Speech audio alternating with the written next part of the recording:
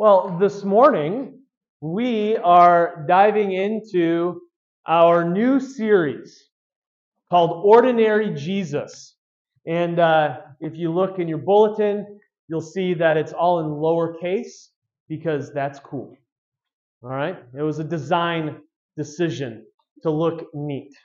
So it was as I was thinking about this new series and what we're going to be doing, it just struck me that we so often think of Jesus in terms of the miraculous, right? I feel like we as American Christians can so easily think about Jesus as the great King of glory, right? The Jesus who walked on water, the Jesus that rose from the dead, the Jesus that healed people, the Jesus that fought the devil in the desert kind of thing. Right? I mean, this kind of otherworldly Jesus. This Jesus that walks through walls after his resurrection and just kind of pops into place like he's something out of a Harry Potter movie. Right? I mean, it's like we think about Jesus in terms purely of his divinity. We think about Jesus, I would say, in through a gospel lens, through the lens of those four gospel stories, right? Matthew, Mark, Luke, and John. And in those gospel stories, we see Jesus doing remarkable things. I mean, amazing things. John, his first miracle in the book of John is to turn plain old boring water into really good wine. Not non-alcoholic grape juice. Real good party wine. Right? The good stuff. The stuff that would make all of the desperate housewives jealous. Right? I mean, this is what Jesus does. He takes a couple of fishes and a couple of loaves and feeds thousands of people. Amazing miracles. When you talk to people about Jesus, they're like, yeah, I might believe in Jesus if this Jesus would just kind of show up and do a miracle for me. Right? This Jesus that we so often think about is this divine, amazing, miracle-working Jesus. There's nothing wrong with thinking about Jesus in that way. But there's something more to Jesus. And what's interesting is when you spend some time reading in the New Testament, the majority of the New Testament are these letters, right? These letters written by Paul, written by Peter, written by John, by Jude. These letters were the things that circulated first about Jesus. They were the things that the early church were shaped by. The early church at the beginning wasn't shaped by the gospel stories. The gospel stories came later. The gospel stories came in, about 80, 90, somewhere in there. Whereas these letters to the churches, they were circulating really early on. They were circulating, within 15, 20 years of Christ.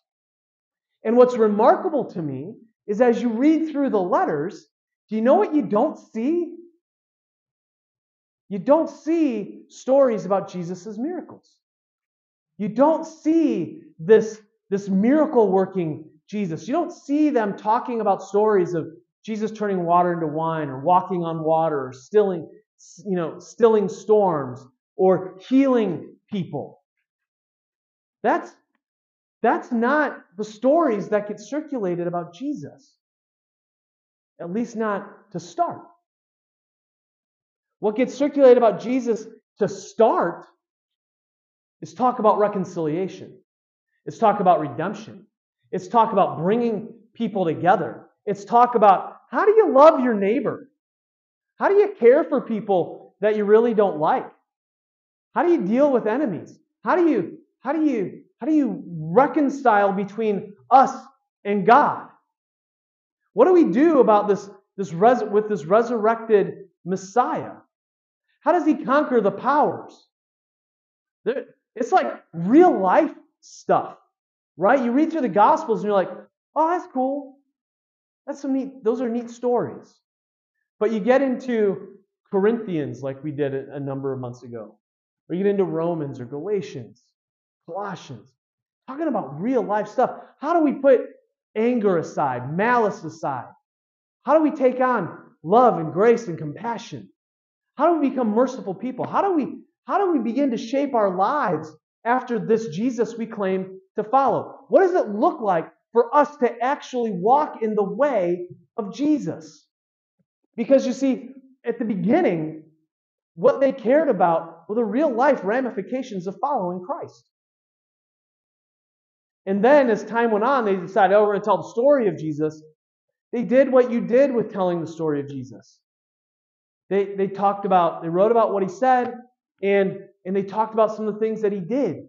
But it is amazing to me that first generation of Christians, that time when the church really started to explode, it wasn't the stories of him doing miracles. It wasn't the stories of him turning water into wine or healing people.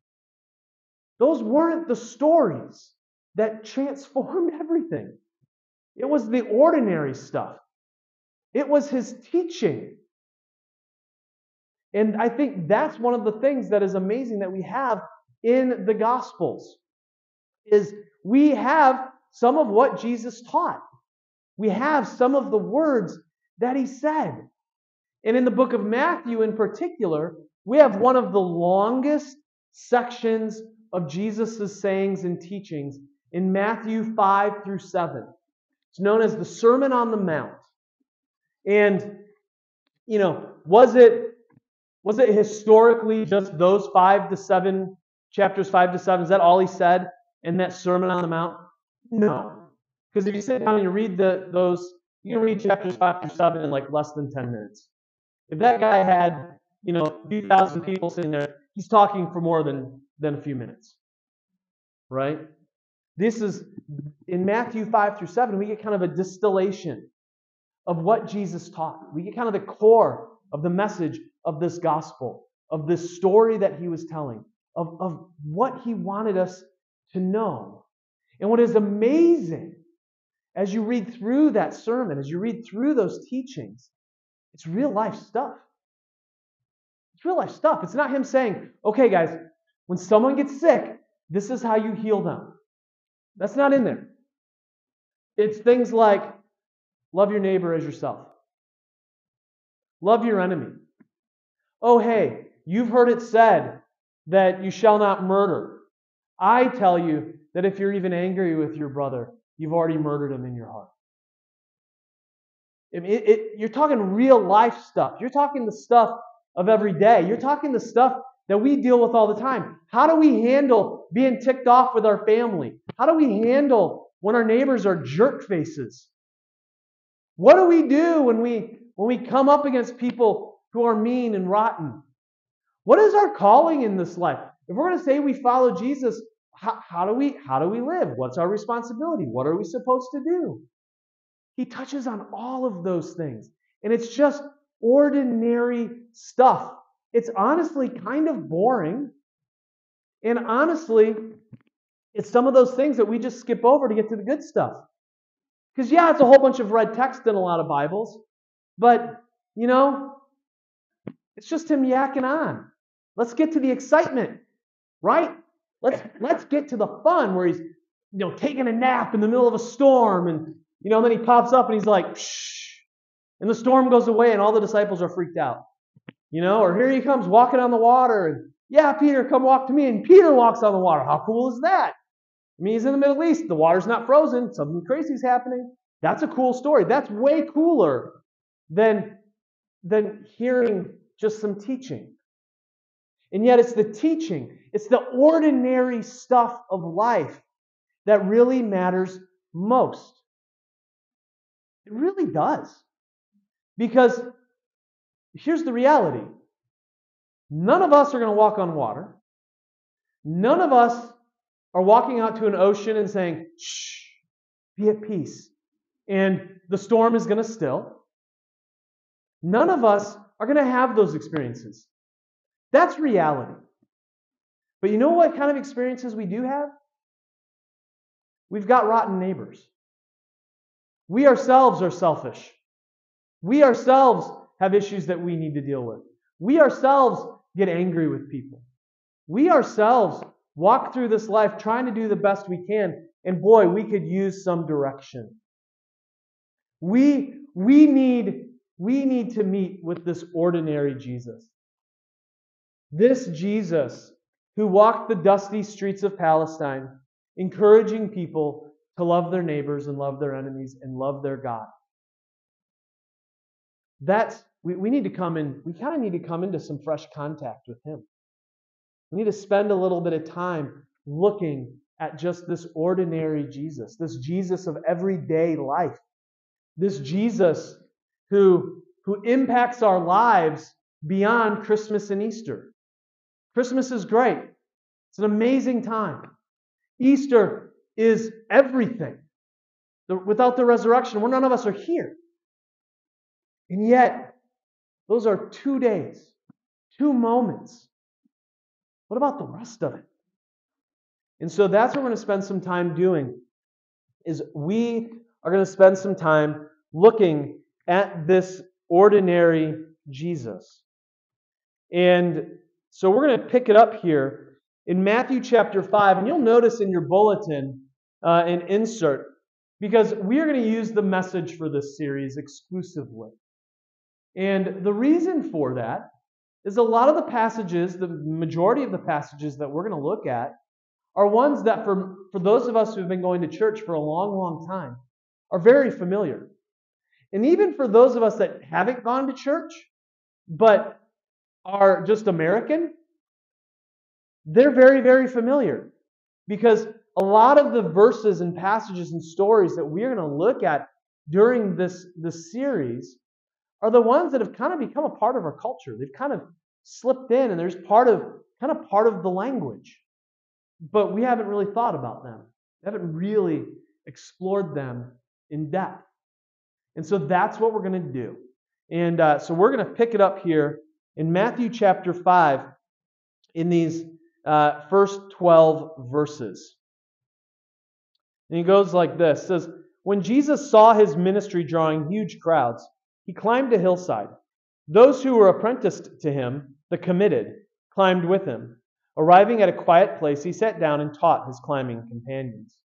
Now, where we historically think the Sermon on the Mount took place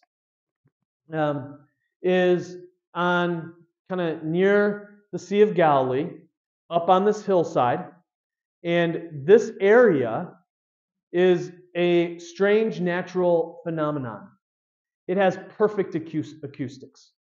Absolutely perfect. When I was there a number of years ago, and we were standing up at the top of this hill, and you can look down over the Sea of Galilee, there was a semi-truck. Not really a semi-truck, probably maybe like a 10-foot U-Haul type truck down at the road, kind of between the hill and the water, right?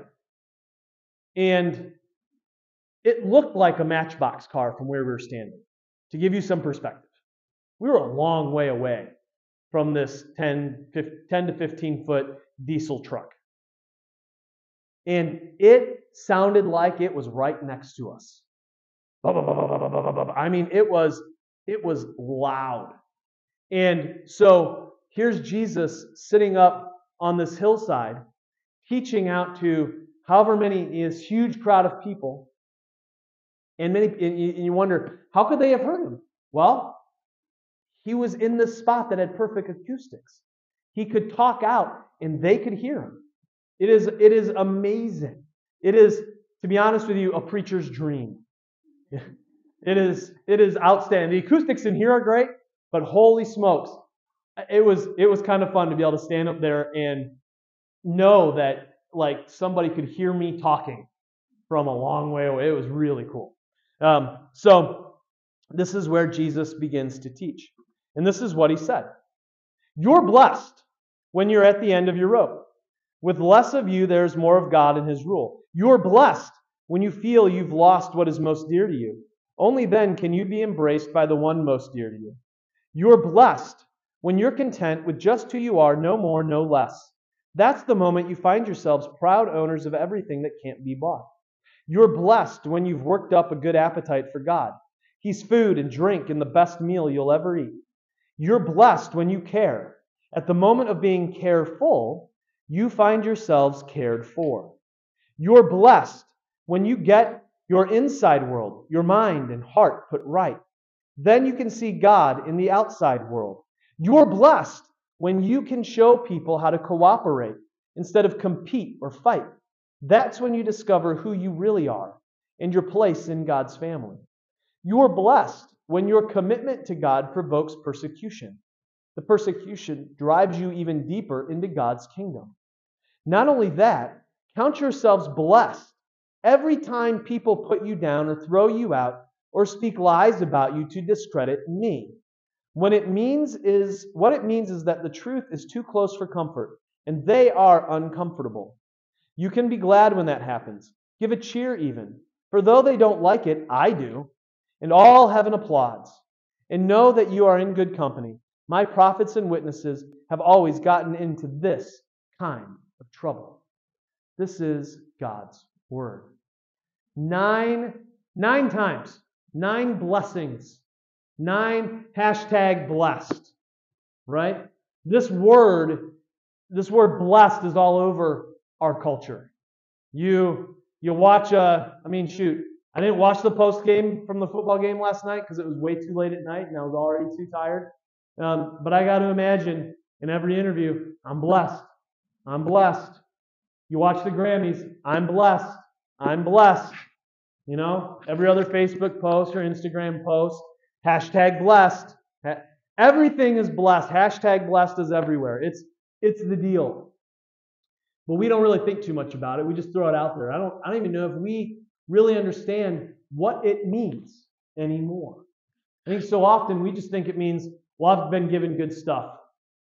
I got some comfort. I got some, consumer goods. I got some of my wants. Man, I'm blessed. I'm blessed. And yet, we read through here, and it is an upside down kind of thing. When we discover our blessing, it is in the midst of the hard stuff. It's in the midst of when things have gone wrong. And then, in that moment, when God kind of flips things over, upside down, we go, oh, I really am blessed. Wow. God has done a thing for me. God has met me in the dark place. God has met me in the hardship of my life. God has met me when I am at the end. That's what it is to be blessed. It is to know that we walk through this world not alone. It is to know that when we walk through the hard things in this world, when we walk through hardship, that God is meeting us in those places, that God is going to ultimately redeem those things. Right? I mean, look at this. It says, you're blessed when you're at the end of your rope. With less of you, there is more of God and His rule. When we come to the end of ourselves, when we can't do it anymore, when we finally get to the place where we go, all right, I don't know. I don't know, God. When we get there, now all of a sudden, it's like God shows up. And I think for some of us, we can look at our lives and we can look at those places where we have come to the end of our rope. When we have walked to the end and said, I just don't know. And we look back on that and go, oh my gosh, look what God did. Look what God did. Does it through people, does it through circumstances, but more often than not, it requires us coming to the end of our rope. Remember, the Scriptures don't tell us that God is not going to give us more than we can handle.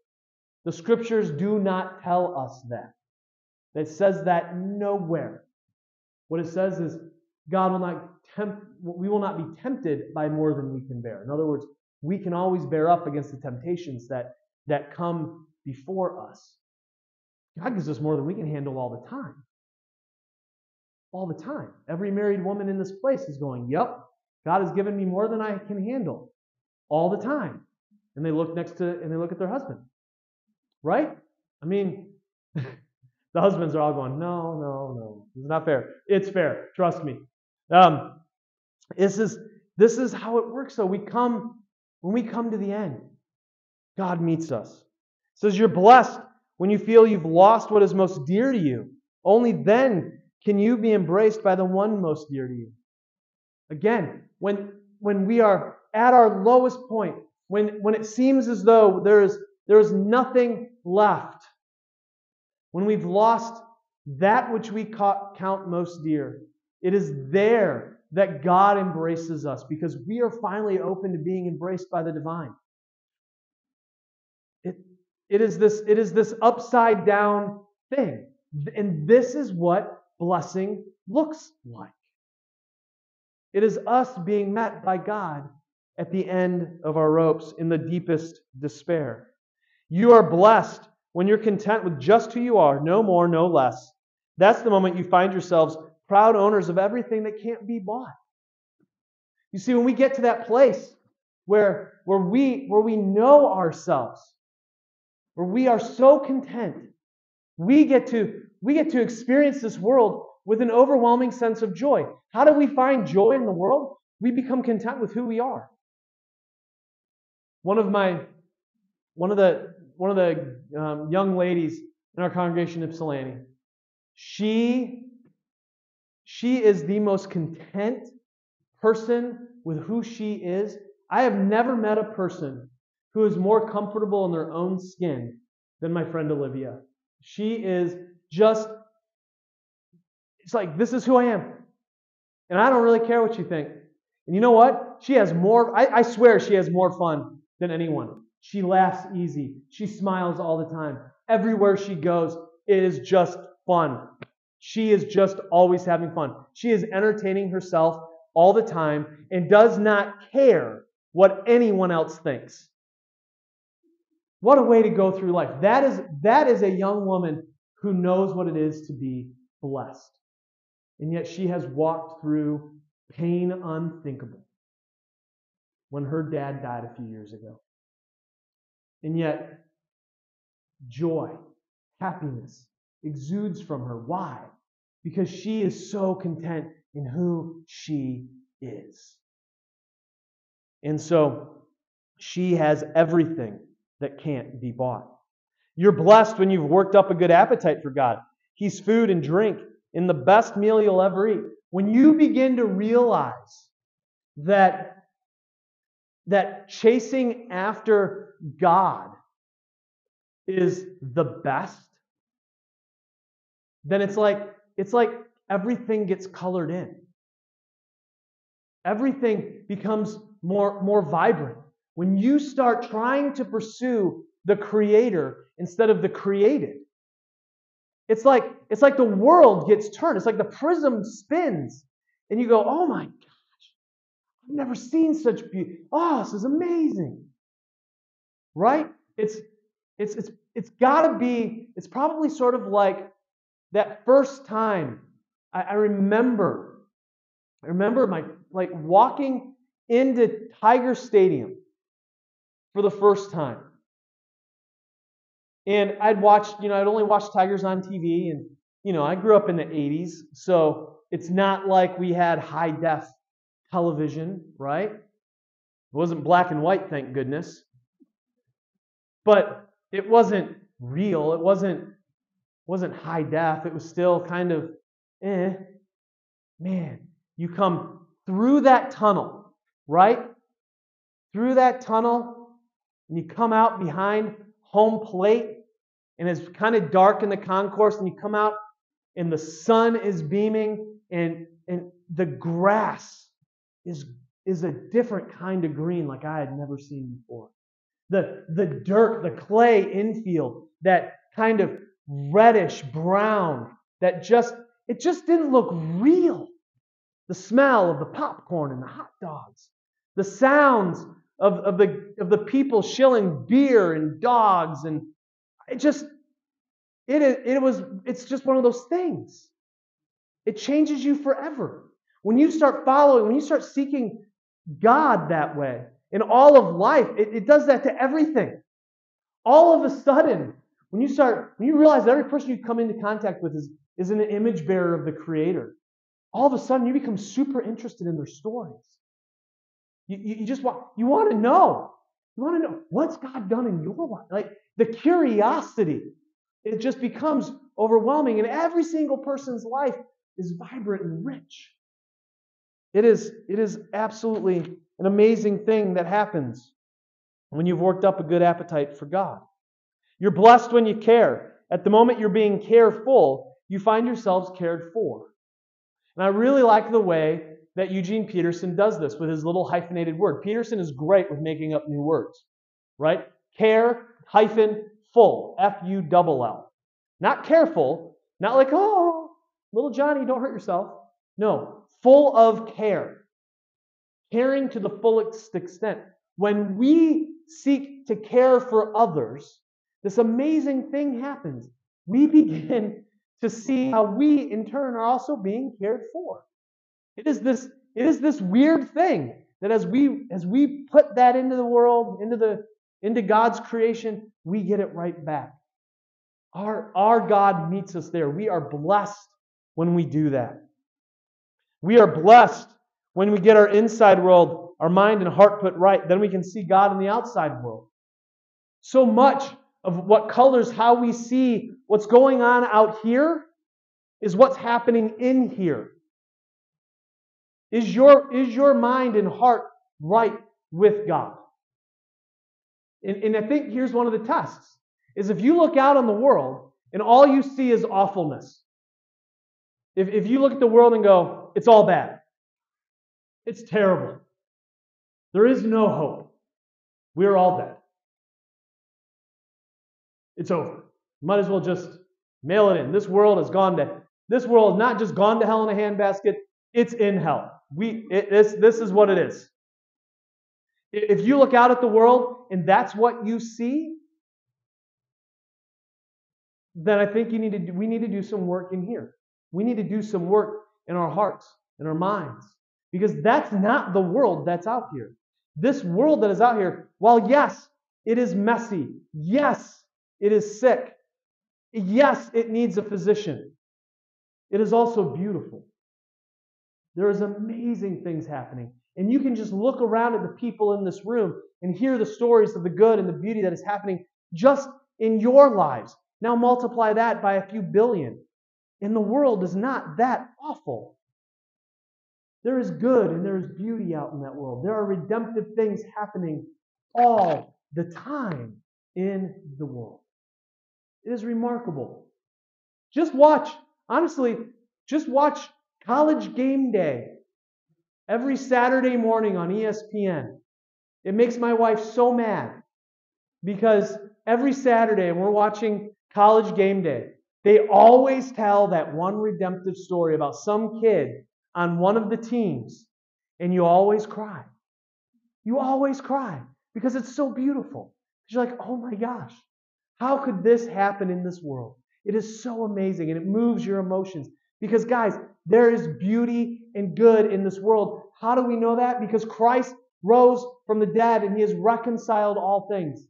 He is setting all things right. And so when we look around at the world and if all we see is darkness and pain and awful, then there is something wrong in us. If we don't see the redemptive good and the beauty that is happening out in the world, then we've got to do some work in us because there is good and beauty out in that world. This is what is the result of the resurrection. It says you're blessed when you can show people how to cooperate instead of compete or fight. That's when you discover who you really are and your place in God's family.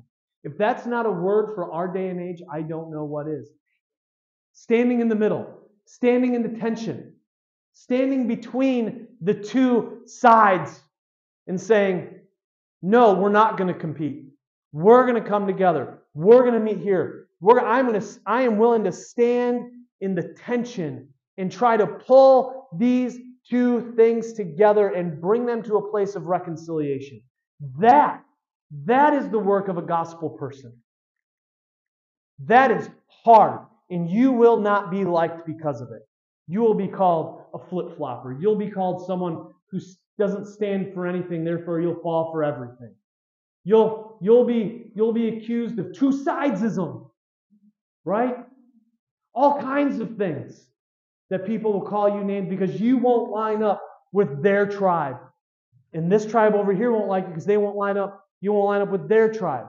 The place of the follower of Jesus is standing in between the two sides of this world and seeking to pull them together in the tension and reconciling them around love and truth and grace and mercy. That is a scary and hard place to live. And yet, that is the very place we are called to be. Not to compete, not to try to win, not to try to get power. No. We are called to bring this world together, to unite it around love, grace, mercy, compassion. We are to stand in that tension, and we are to pull people together. If you're reading this in the NIV, this is the peacemaker verse, right?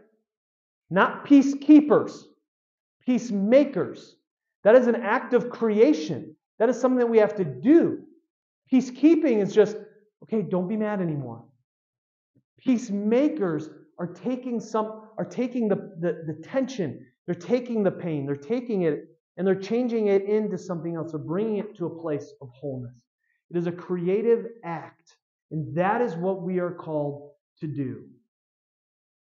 And that is hard. You're blessed when your commitment to God provokes persecution. The persecution drives you even deeper into God's kingdom. It's your commitment to God, not because you're a jerk. Too many times in our world today, too many of us Christians think I'm being persecuted because we've just been rude. And people say, you're rude. And we say, well, you're persecuting me. No, you're just being rude. You're not being loving. You're being unkind.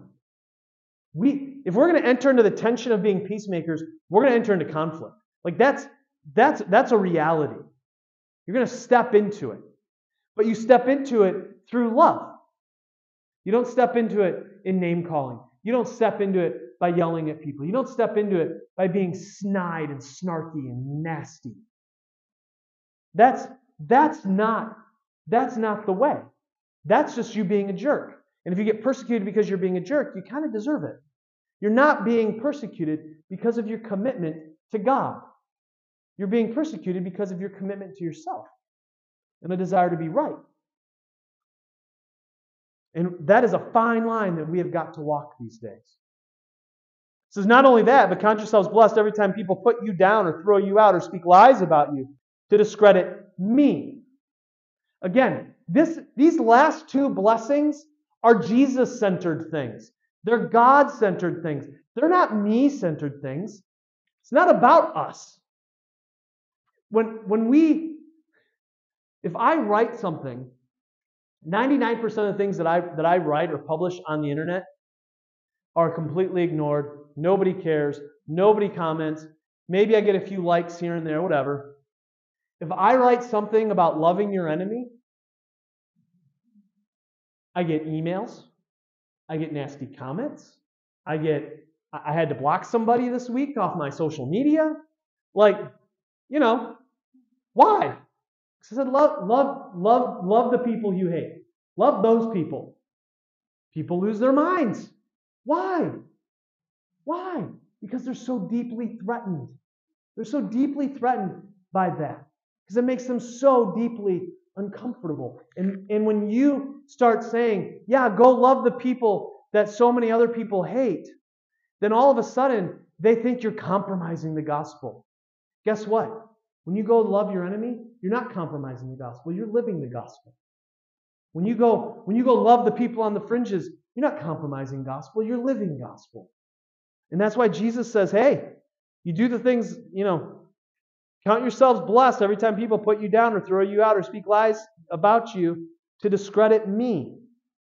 What it means is that the truth is too close to comfort and they are uncomfortable.